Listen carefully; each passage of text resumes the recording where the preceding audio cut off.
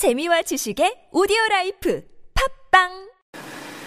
네, 7월 21일 토요일 돈다방 미쓰리 2부 시작하겠습니다. 네, 며칠 전에 보물섬 관련주 막 시끌시끌해서 뭐 상한가를 갔다가 그 다음에 하락을 했다는 등 뭐 뉴스에도 나오고 막 그러더라고요. 아마 돈다방 미쓰리를 청취하시는 분들 중에 가면서 미쓰리는 그래도 옛날에 뭐 매매를 진짜 뭐 산전수전 공중전 뭐 다 수면전까지 다 겪어봤다고 하니까 최소한 그런 종목들을 한 번쯤 건드려 봤을 거고, 그런 보물섬에 관련된 좀 이야기를 한 번쯤은 뭐 재미삼아 라도 한번 언급을 할 텐데 왜 미쓰리는 그런 얘기를 안 했을까라고 생각하시는 분들이 아마 분명히 계셨을 겁니다. 근데 제가 이야기를 안 한 거는요, 물론 제가 옛날에 뭐 보물섬 관련주에 대해서만 했겠습니까? 예. 진짜 없는 테마도 만들어내면서까지 매매를 했던 사람인데, 저는 그냥 지금 2018년도를 살고 있는 미쓰리의 머릿속에 꽉 차 들어가 있는 생각은 오직 하나예요. 주식은 편하게 하자. 예.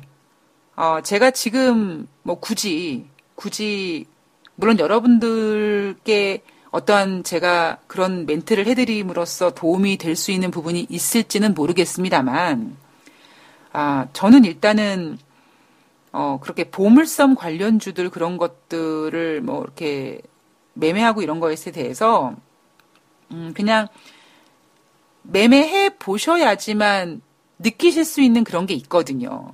근데 그거를 굳이 방송에서 뭐 말씀드릴 필요는 없는 것 같고, 그리고 오히려 저는 너무 뭐 30대 뭐 초중반 때만 해도 그런 미친 듯한 매매를 많이 하다 보니까 사람이 이제 정말 골로 가더라고요. 이게 단순히 뭐 돈을 잃고의 문제가 아니라 정신적으로 너무 피폐해지더라고요. 그러니까 제가 주식시장을 떠나고 싶었던 가장 큰 이유가, 와, 내가 도대체 왜 사는 걸까? 라는 이 주식이 도대체 뭔데 내 인생을 이렇게 피폐하게 만드는 걸까? 이 부분 때문에 제가 주식시장을 도망가고 싶었던 내용이었었거든요. 그런 부분이 있었었거든요. 근데 지금은 제가 돈다방 미쓰리 통해서 그냥 뭐 미국 증시, 그리고 어찌 보면 진짜 큰 흐름, 개인 투자자분들 입장에서는 제 방송이 정말 도움이 안 될 수도 있어요. 오히려 여러분들이 듣고 싶은 얘기는 그런 보물섬 관련주들을 매수했는데 지금 내가 또 갈 줄 알고 샀는데 지금 빠졌다. 이거 어떻게 했으면 좋겠느냐. 이런 어떤 궁금증을 더 많이 가지고 계실 수도 있으실지 모르겠습니다. 그런데 저도 옛날에 증권방송에 출연하면서 종목 상담도 많이 해드렸고 그랬는데요. 다 의미 없는 짓이더라고요. 네. 종목 상담이라는 것 자체도 의미가 없고요. 그리고 왜 어떤 테마주가 막 올라가면 증권 전문가분들이 방송에 나와서 그런 얘기를 합니다.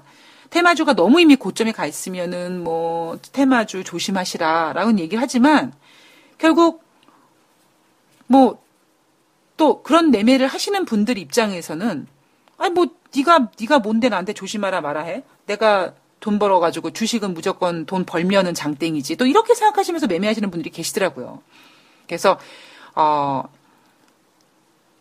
저는 그냥 어떤 지금 현재 보물섬 관련주가 어쩌고 뭐가 어쩌고 이런 것보다는 제가 도시락을 싸들고 말려도요.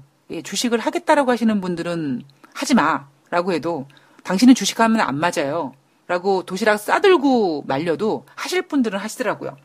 그래서 제가 오히려 지금 최근 들어서 이슈되고 있는 내용들은 좀 오히려 더 방송에서 언급을 안 드리려고 하고 있습니다. 그래서 어찌 보면 여러분들이 그 내용에 대해서 굉장히 궁금해하시고 앞으로 어떻게 될지, 물론 그게 앞으로 뭐 어떻게 될지 뭐 맞춰라 마라 이 문제가 아니니까 그냥 네 생각을 좀 얘기해봐라고 궁금해하시는 분들도 계시겠지만 저는 그 생각 자체가 그러니까 저는 지금 마음속에 머릿속에 그런 종목을 굳이 왜 사야 되지? 라는 생각을 갖고 있다 보니까 그냥 쳐다도 보기 싫은 거죠.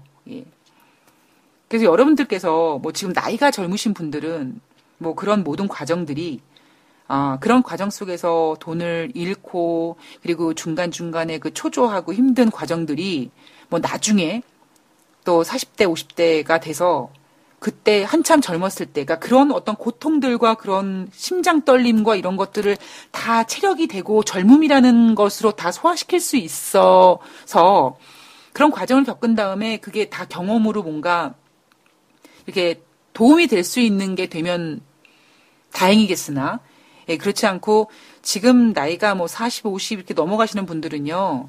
예, 지금 여러분들의 돈을 가지고 예, 그렇게 모험을 하실 나이는 아니거든요. 예, 그래서 저는 뭐 지금껏 돈다방 미쓰리가 해왔던 것처럼 예, 앞으로 돈다방 미쓰리에서는 여러분들이 저의 생각을 궁금해하실 수는 있을지 모르겠습니다만 예, 조금 아마 더 시간이 지나가게 되면 미쓰리가 왜 그런 얘기를 안 하는구나라는 거를 좀 이해를 해 주실 거라고 생각이 듭니다. 예. 그냥 제 입장에서는 뭐 보물섬 관련주 그냥 웃긴 얘기예요. 예, 그냥 웃긴 얘기입니다. 예. 그게 보물섬이 뭐 기다 아니다, 뭐 러시아의 뭐 어떤 소유다 아니다 이 문제가 아니라요. 그게 뭐 팩트가 아니다, 뭐 그게 보물섬이 있다 없다 이게 문제가 아니라 그냥 그런 이슈를 가지고 주식시장에서 매매하시는 그 자체가 너무나 코미디스럽다라는 것이 저의 결론이거든요. 그래서 혹시 왜 이렇게 시끄러운데 보물섬 얘기를 안 하나라고 하시는 분들한테 제가 미쓰리는 이런 생각을 가지고 있습니다. 저는 어떻게 주식시장을 좀 그러니까 생명줄을 단축시키면서 주식하지 말자라는 것이 저의 생각이고, 그래서 앞서서 제가 뭐 여러분들한테 뭐 연잎차를 한번 드셔보세요, 뭐 이런 말씀도 드렸는데, 심장이 쫄깃쫄깃하게 정말 죽어갈 듯처럼, 예, 여러분 주식 매매하시면서 너무 힘들어서 막 감당이 안 돼서 숨이 못 쉬어지는 경험을 해보셨나요? 예, 저는 그 경험 해봤거든요. 한 번만 해본 거 아니거든요. 예, 수천 번, 수만 번은 아마 해봤을 겁니다. 그러면서 제가 느꼈던 결론은 절대 주식은 제 생명을 담보 삼아서 생명줄까지 단축시키면서 주식은 하지 말자. 그렇게 주식할 바에는 주식시장을 떠나는 게 맞다라고 생각하는 사람입니다. 그리고 저는 개인적으로 물론 제 의견에 반대하시는 분들도 계시겠지만 많은 분들께서 그래 미쓰리처럼 주식해야지라고 생각하시는 분들이 많으면 많을수록 저는 오히려 개인 투자자분들이 수익을 낼 수 있는 기회가 더 많이 올 거라고 생각이 듭니다. 예, 개인 투자자분들 화이팅. 자, 1부에서 말씀드렸던 증시 이슈 체크 부분을 좀 말씀을 드릴 건데요. 자, 그동안 너무 조용했던 무역 갈등, 뭐 특히 지금 EU와의 문제, 이날 7월 19일 날은 사실 중국과 미국과의 문제도 있었지만 EU의 자동차 관세에 대한 이야기도 나왔습니다. 그런데 제가 오늘은 그 얘기는 살짝 뺐어요. 왜냐하면 아직까지는 지금 그게 중요한 것이 아니라, 그게 중요한 게 아니냐. 지금 위안화 가치가 떨어지는 부분이 더 중요한 부분이고, 그래서 그 EU와의 자동차 관세 이야기는 또 다시 이야기가 나오면 제가 제 의견을 전해드리도록 할 거고요. 오늘은 중국과 미국과에 대한 이야기만 좀 하도록 하겠습니다. 자, 트럼프 대통령이 트위터에다가 유럽연합이 구글에다가 50억 달러의 과징금을 부과한 것에 대해서 비판했죠. 감히 EU 따위가 우리 미국의 엄청난 훌륭한 기업인 구글에다가 50억 달러의 과징금을 부과했어? 죽을래? 뭐 이런 식으로 비판을 했습니다. 자, 그들은 정말로 미국을 이용했다. 하지만 오래가진 않을 거다. 오래가지 못할 것이다. 라고 얘기하면서 유럽연합이 왜 구글에다가 과징금을 부과했겠습니까? 트럼프 대통령이 관세 부과했으니까 우리가 왜 옛날에 제 지인분께서 그 어떤 경험을 말씀해 주셨는데 안기부에 끌려가서 이제 취조를 당했다고 하더라고요. 예, 그래서 이제 절대 얘기를 안 하고 안 했는데 이제 나중에는 불었다고 하시더라고요. 그래서 왜 불었냐고 했더니 본인은 견딜 수 있겠는데 가족을 건드리더라. 예, 주변 사람을 건드리더라. 그래서 이게 어찌 보면 가장 치사한 방법이기도 하고요. 그리고 어찌 보면 더욱더 강력한 방법일 수도 있죠. 그래서 미국이 EU에다가 관세를 부과하니까 이 EU에서는 미국을 대면에서 적대적으로 이렇게 1대1로 부딪히는 게 아니라 미국 기업에다가 엄청난 관세를 부과시키면서 그러니까 가족을 건드리는 상황이 이렇게 약간 그런 느낌으로 지금 EU가 진행을 하다 보니까 트럼프 대통령이 이제 열받았죠. 그래서 뭐 오래 가지 못할 것이다라고 얘기하면서 여전히 EU와의 어떤 무역 분쟁에 대해서 칼날 세우고 있다. 이거 확인할 수 있었던 거고요. 그리고 전일 제가 방송에서 말씀드렸던 것처럼 레리 커틀로 백악관 국가경제위원회 위원장이 뭐 시진핑 주석이 우리가 한 논의에 대해서 이행할 의지가 보이지 않는다. 트럼프 대통령님도 굉장히 이 부분에 있어서 불만스럽게 생각하고 그리고 중국에 대한 압박을 계속하겠다라고 얘기했습니다. 이 이야기 같은 경우엔 사실 전일에 나왔죠. 전일에 나왔는데 여러분들 어제 방송에서 제가 뭐라고 말씀드렸냐면 아니 여러분들 그러니까 7월 18일 뉴욕 증시는요. 상승이 아니라 혼조예요. 왜? 나스닥이 0.01% 빠졌거든. 근데 전문가들은 뉴욕 증시 상승했다고 이 사람들이 미쳤나 왜 이렇게 흥분했지? 라고 제가 그런 부분을 말씀을 드렸는데 그 얘기는 뭐냐면 이 레리 커틀로 백악관 국가경제위원회 위원장이 중국을 상대로 이렇게 비판했고 트럼프 대통령도 계속 압박을 지속하겠다는 얘기가 사실 전일에 나왔었거든요. 근데도 주식시장은 미국 증시는 자꾸 이 중국과 미국과의 어떤 그 무역 분쟁으로 인해서 중국 증시가 훼손되는 거를 원치 않다 보니까 자꾸 실적을 빌미로 증시를 띄웠습니다. 그러다가 이제 이날 트럼프 대통령이 유럽 연합에 대해서 비판했고 그 내용이 트럼프 대통령 아직까지 무역 전쟁 끝낼 생각이 없는 사람이야 라는 것을 부각시키다 보니까 전일에 레리 커틀로 백악관 국가경제위원회 위원장이 뭐 시진핑에게 뭐 우리가 한 논의에 대해서 이행할 의지가 없어 보인다. 뭐 이런 얘기가 다시 이제 도드라지면서 이날 7월 19일 날 미국의 증시에서 무역 전쟁에 관련된 볼륨이 조금 커진 거죠. 자, 그리고 이날도 피터 나바로 미국 국가무역위원회 위원장이 레리 커틀러처럼 비판에 가세했습니다. 불행히도 지금 중국은 나머지 세계를 상대로 제로섬 게임을 하고 있다. 그러면서 중국의 지적재산권 도용 비판했고요.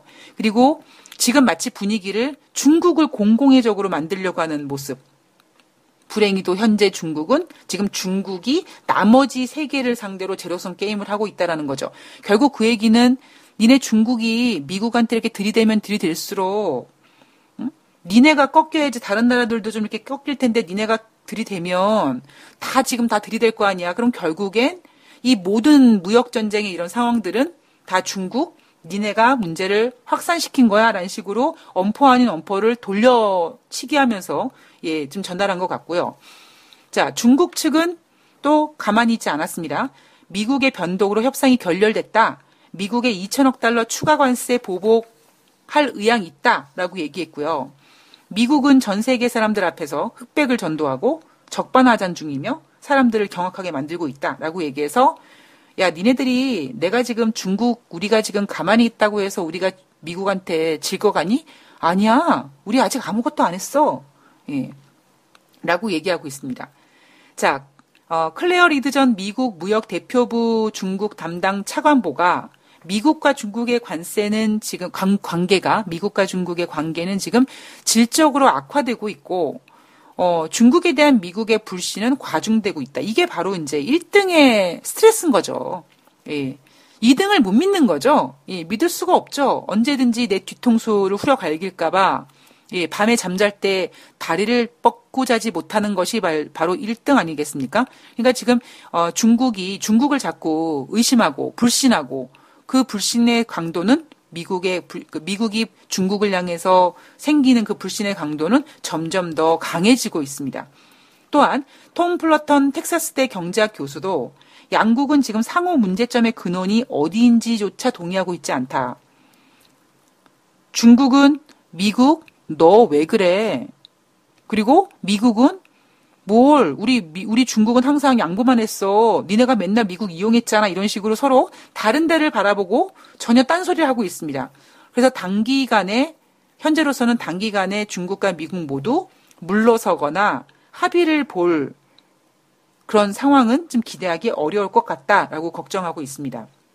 자, 문제는 뭐냐면 아까 중국 측이 미국의 변동으로 협상이 결렬됐다. 자, 우리 중국은 미국 니네가 7월 11일 날 2천억 달러에 대해서 10% 추가 관세를 부과했는데 우리가 지금 아직까지 가만히 있는다고 해서 우리가 미국한테 손들 것 같니? 천만의 말씀이야. 우리 추가 관세 보복할 의향이 있어라고 얘기했잖아요. 근데 지금 우리나라 주식시장이 예를 들면 7월 20일 날 금요일 날 주식시장이 물론 뭐 기관들의 로스컷이라든가 뭐 요즘 뭐 외국인들이 공매도를 한다는 등 뭐 시장에 대해서 진짜 갑론을박이 진행이 되고 있습니다. 왜 우리나라 시장은 빠질까 뭐 이런 내용들이 계속 나오고 있는데요. 저는 그러니까 제가 시장을 보는 생각은 굉장히 간단하거든요. 첫 번째 뭐다? 우리나라 주식시장은 허접하다. 예, 저는 이 전제를 놓지를 못하는 거예요. 왜냐하면 제가 아까 일부에서도 말씀을 드렸지만 만약에 무역 분쟁이 막 불거진다는 이야기가 지난 7월 16일부터 20일 사이에 나와서 미국 주식시장의 뭐 어떤 실적 시즌이 훼손된다든가 그리고 무역 분쟁 때문에 중국 증시가 하락했다든가 뭐 그런 문제가 발생이 되면 우리나라 주식시장은 물론 미국이 빠지면 같이 빠지겠죠. 그런데 뭘 기대할 수 있냐면 미국이 빠졌다가 반등할 때 아니면 반등할 거라는 거를 예상될 때 우리가 먼저 선반영돼서 그나마 반등할 수 있는 뭔가 빌미가 있는데 지금은 미국과 우리나라 시장이 허접하다 보니까 환율에 약하고 그다음에 외국인들 수급에 약하고 실적도 별로 안 좋고 하다 보니까 지금 미국 증시와 우리나라와 완전히 분리된 상태 속에서 우리는 의지할 데가 없고 그나마 오전장에는 꺼이꺼이 버티다가 오후장 되면 중국 증시 밀리니까 뭐 중국이 GDP가 뭐 성장률이 어떻게 되면 우리나라가 더 피해를 볼 거라는 동 이렇게 해가지고 우리는 지금 최근 들어서 어느 순간 중국 증시를 따라간다라고 전문가분들이 얘기를 합니다. 근데 냉정하게 얘기하면은요, 저는 중국 증시를 따라가는 게 아니라 그냥 중국과 대한민국은 신흥국이에요. 근데 그나마 다행인 게 제가 무역 분쟁 부분에 있어서 중국이 미국을 괴롭힐 수 있는 카드가 무엇이 있을까? 그랬을 때 뭐 위안화 평가절하, 그다음에 뭐 미국의 국채 매도 이런 얘기를 시나리오를 쭉 말씀드렸잖아요. 그런데 좀 제가 개인적으로 안타까운 부분들은 지난 한 주 동안 전문가들이 2350포인트까지 반등할 거라고 예상했던 그 전문가분들의 생각을 보면 딱 이거였어요. 중국이 미국의 국채를 팔지 않을 거야. 왜? 중국도 피해를 볼 거거든. 중국 정부가 인위적으로 위안화 가치를 절하지 않을 거야. 왜? 그러면 중국의 자본 유출이 발생해 있어서 중국 경제가 휘청할 수 있거든. 그러니까 중국이 굳이 자기네가 상처를 입으면서까지 미국한테 해야지 않을 거야라는 되게 양반적인 생각을 하고 있는데 바로 그게 저는 우리나라의 가장 큰 문제라고 생각하는 거죠. 엄청나게 양반이에요. 예. 근데 실질적으로 까놓고 보면 그렇게 착하지도 않아. 그런데도 설마 그러겠어? 그러지 않을 거야. 라는 식으로 그 안도 아닌 안도 같은 생각을 하면서 굉장히 주식시장에 대해서 긍정적인 생각을 가지고 있다라는 거죠. 근데 저는 중국이란 나라를 개뿔도 모릅니다. 그런데 중국의 어떤 고전이라든가 이런 중국의 어떤 그 전략서, 뭐 중국의 어떤 전쟁에 관련된 책들을 읽어보면서 중국 백성들이, 중국 국민들이 중국의 DNA는 이런 DNA가 있구나. 제가 EU가 언젠가는 해체될 거라고 생각하는 이유 중에 하나가 좋을 땐 다 좋은데 안 좋을 때는 과연 EU의 그 국가들이 뭉칠 이유가 전혀 없거든요.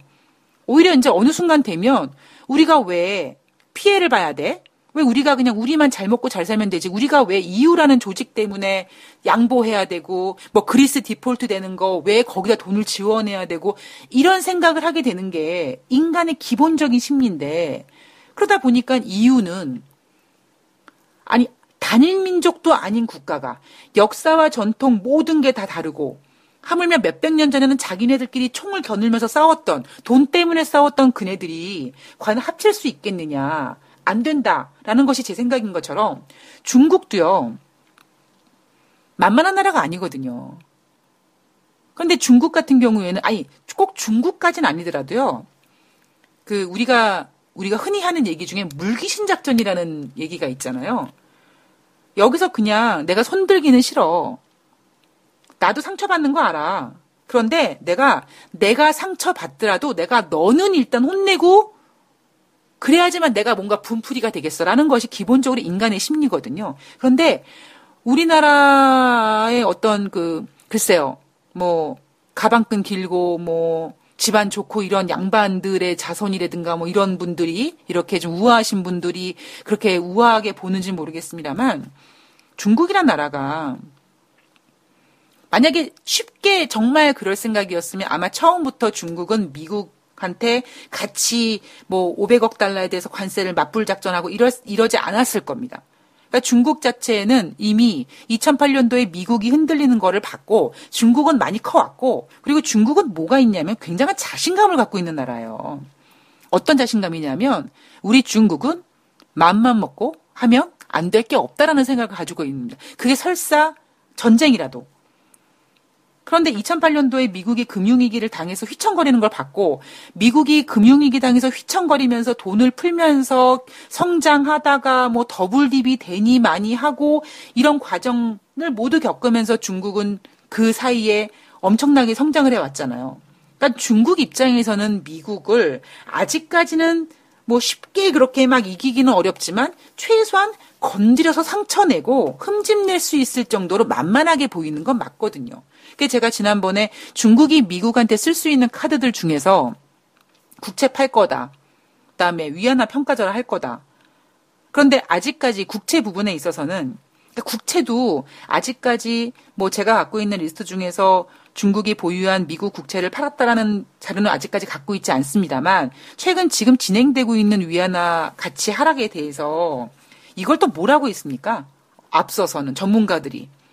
중국이 개입하지 않았대요. 그런데 저는 오히려 중국이 개입하지 않은 상태에서 위안화 가치가 저렇게 절하되면 저는 그게 더 걱정된다. 그 얘기는 뭐냐면 진짜 신흥국이 미국 선진국이 금리 인상하면서 자본 유출되면서 위안화 가치가 하락하면서 야 이런 식으로 가다가는 중국의 금융위기도 발생될 수 있겠다라고 할 정도의 염려가 된다. 근데 오히려 중국 정부가 인위적으로 개입해서 위안화 가치를 평가절하시킨다면 난 오히려 이거는 훨씬 더 낫다고 생각한다라고 말씀을 드린 적이 있습니다. 그러니까 우리가 과연 이게 지금 우리가 되게 잘 생각해야 되거든요.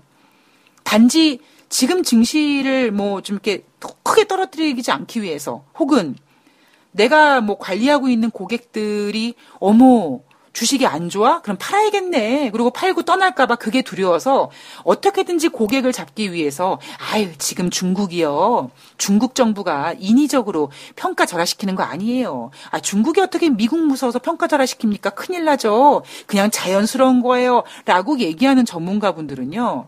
정말 멀리 보지 못하는 거죠. 정말 중국 정부가 개입하지 않았는데 위안화가 저렇게 떨어진다. 그러면 정말 지금 주식 다 팔아야 되는 거예요. 왜? 그 다음에 진행상 프로세스가 뭐냐면 바로 중국의 금융위기거든요. 그래서 저는 오히려 미국이 중국에 대해서 관세를 부과했을 때 중국이 미국에게 연맥일 수 있는 방법, 그 시나리오, 국채를 팔거나 위안화 평가절하하거나 이미 중국은 우리가 상처를 받아도 웬만큼은 감당할 수 있는 만큼 할 거고 대신 분명히 우리가 그런 액션을 취했을 때 미국 니네가 상처받을 걸 알기 때문에 중국은 저는 그 짓을 할 거라고 생각했었거든요. 근데 지금 위안화 평가 절하되는 게 뭐 중국이 고시했다 이런 얘기 나오면서 또 다시 뭐 무역 분쟁이 뭐 들썩들썩 한다는 얘기 나오지 않습니까? 자, 중국의 중앙은행인 인민은행이 위안화 가치 절하 고시했습니다. 한 달 동안에 지금 위안화가 4% 하락했고요. 달러 대비 1년 이내 지금 최저치 기록했습니다. 자, 이게 중국 정부의 인위적인 생각이면 의도적인 계획적인 액션이라면 괜찮다고요. 근데 한 달 사이에 4%씩이나 하락했는데 중국 정부는 개입하지 않았어. 그랬을 때는 이게 더 심각한 문제라는 걸 여러분께서 꼭 좀 인지를 해 주셨으면 좋겠습니다. 지금 트레이더들은요, 위안화 가치 더 하락할 거라고 보고 있고요. 그리고 오히려 무역전쟁이 환율전쟁으로 본격화 진행된다라는 이야기가 또 다시 볼륨을 또 키우고 있습니다. 많은 전문가들이 위안화 평가절하 카드 안 쓸 거라고, 보복용으로 안 쓸 거라고 얘기했죠. 그 정신 나간 소리도 하고 있는 거예요. 그렇게 중국을 모르고, 뭐 저도 모릅니다만, 중국을 한 번도 갔다 와보지 못한 제가 하는 얘기만도 못한 이야기를 하는데, 그런 사람들이 무슨 글로벌 뭐 경제가 어쩌고 저쩌고 웃기는 소리죠, 진짜. 얼마 전에 말씀드렸던 것처럼 지난번 6월 달 중국의 외환 보유고가 달러가 최근 들어서 강세임에도 불구하고 3조 뭐 얼마 해가지고 아주 굉장히 뭐 그나마 좀 안정적인 외환 보유고를 가지고 있습니다. 그러니까 중국 입장에서는 그 충분한 외환 보유고를 가지고 어느 정도로 그 훼손되지 않을 만큼 위안화 절하 카드라든가 중국이 보유한 미국의 국채 팔면서 미국을 최소한 지저분하게 흔들어 놓을 수는 있거든요.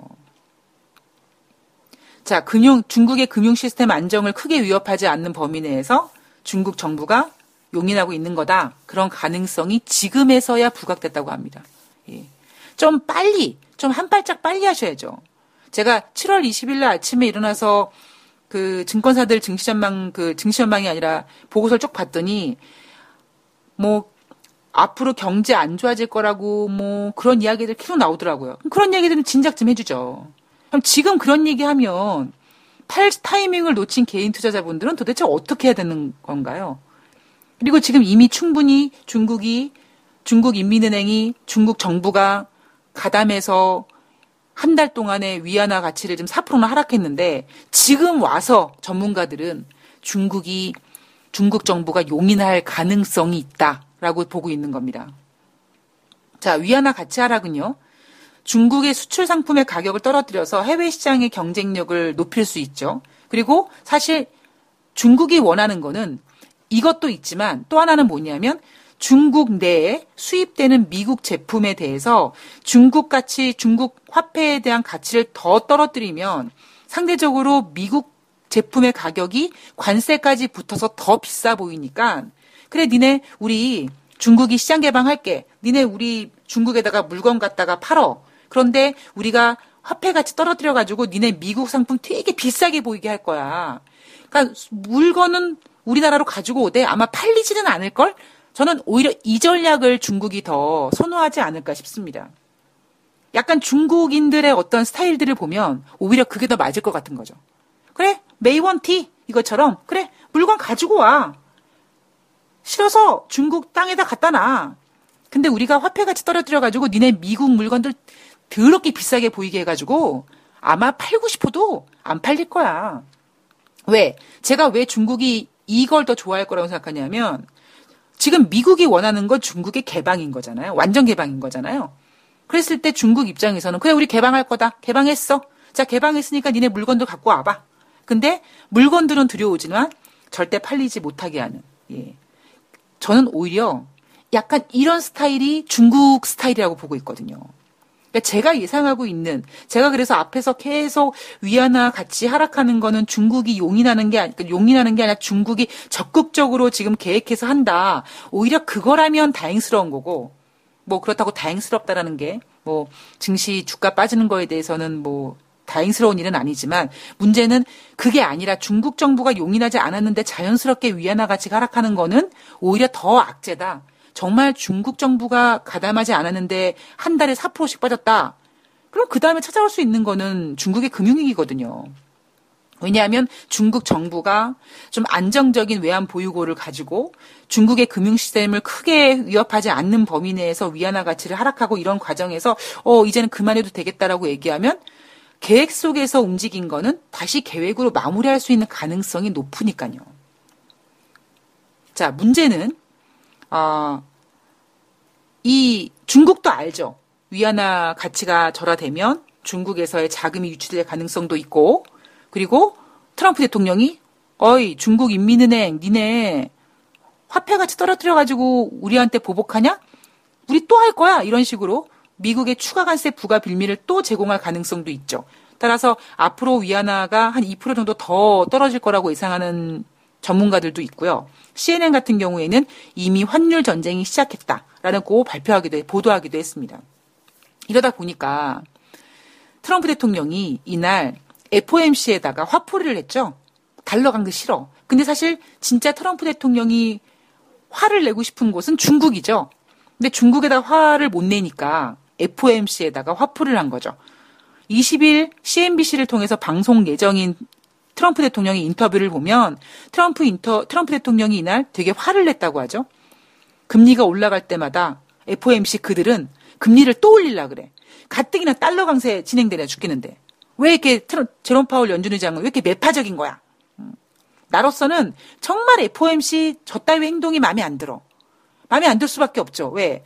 FOMC가 금리 인상하면 달러 강세가 되고 달러 강세하고 있는데 중국은 위안화 평가절하고 있으니까 더 가격 경쟁력이 미국은 떨어질 수밖에 없으니까요. 미국 트럼프 대통령 입장으로는 환장하는 거겠죠. 자, 거기에다가 이제는 FOMC를 넘어서 자기가 꽂아놓은 제롬 파월까지도 부정적으로 얘기하고 있습니다.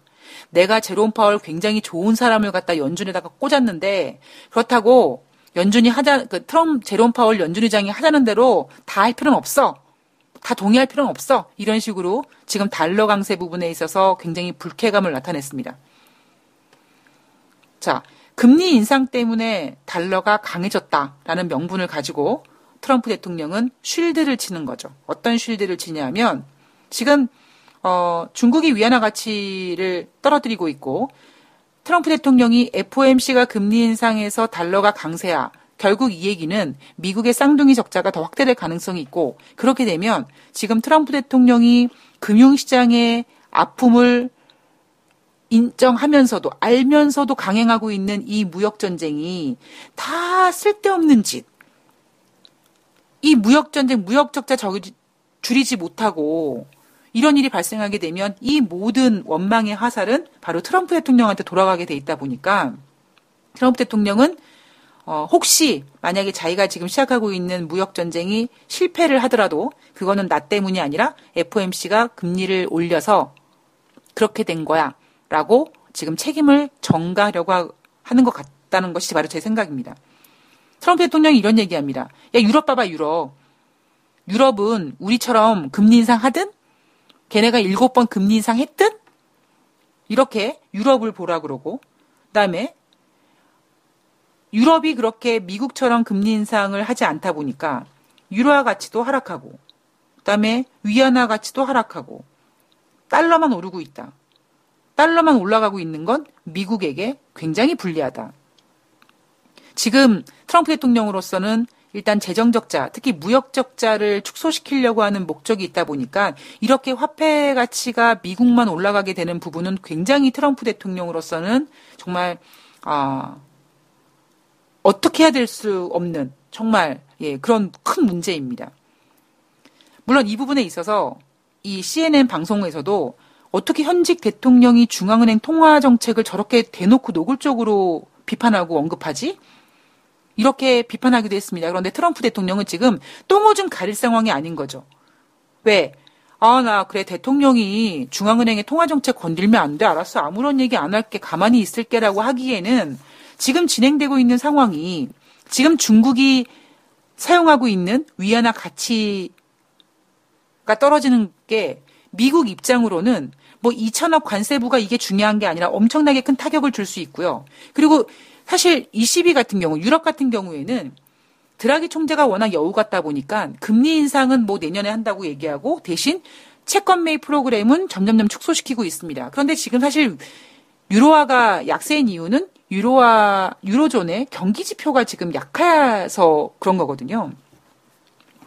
트럼프 대통령은 이날 FOMC를 욕하고 싶은 게 아니라 중국의 위안화 평가 가치를 하락하는 걸 욕하고 싶은데, 뭐 중국에서는 대놓고 이렇게 대놓고 우리가 그랬어 약올르지 트럼프 이런 게 아니기 때문에 차마 중국에다가 할 수는 없고, FOMC에다가 불만을 얘기했고, 그리고 또 하나 만약에 자기가 진행하고 있는 무역 전쟁이 실패로 돌아간다면 혹은 잘 안 된다면 모든 책임은 자기가 아니라 FOMC가 금리 인상을 너무나 빨리 진행해서 많이 금리 인상을 올려서 무역 적자가 해소되지 않는 거다.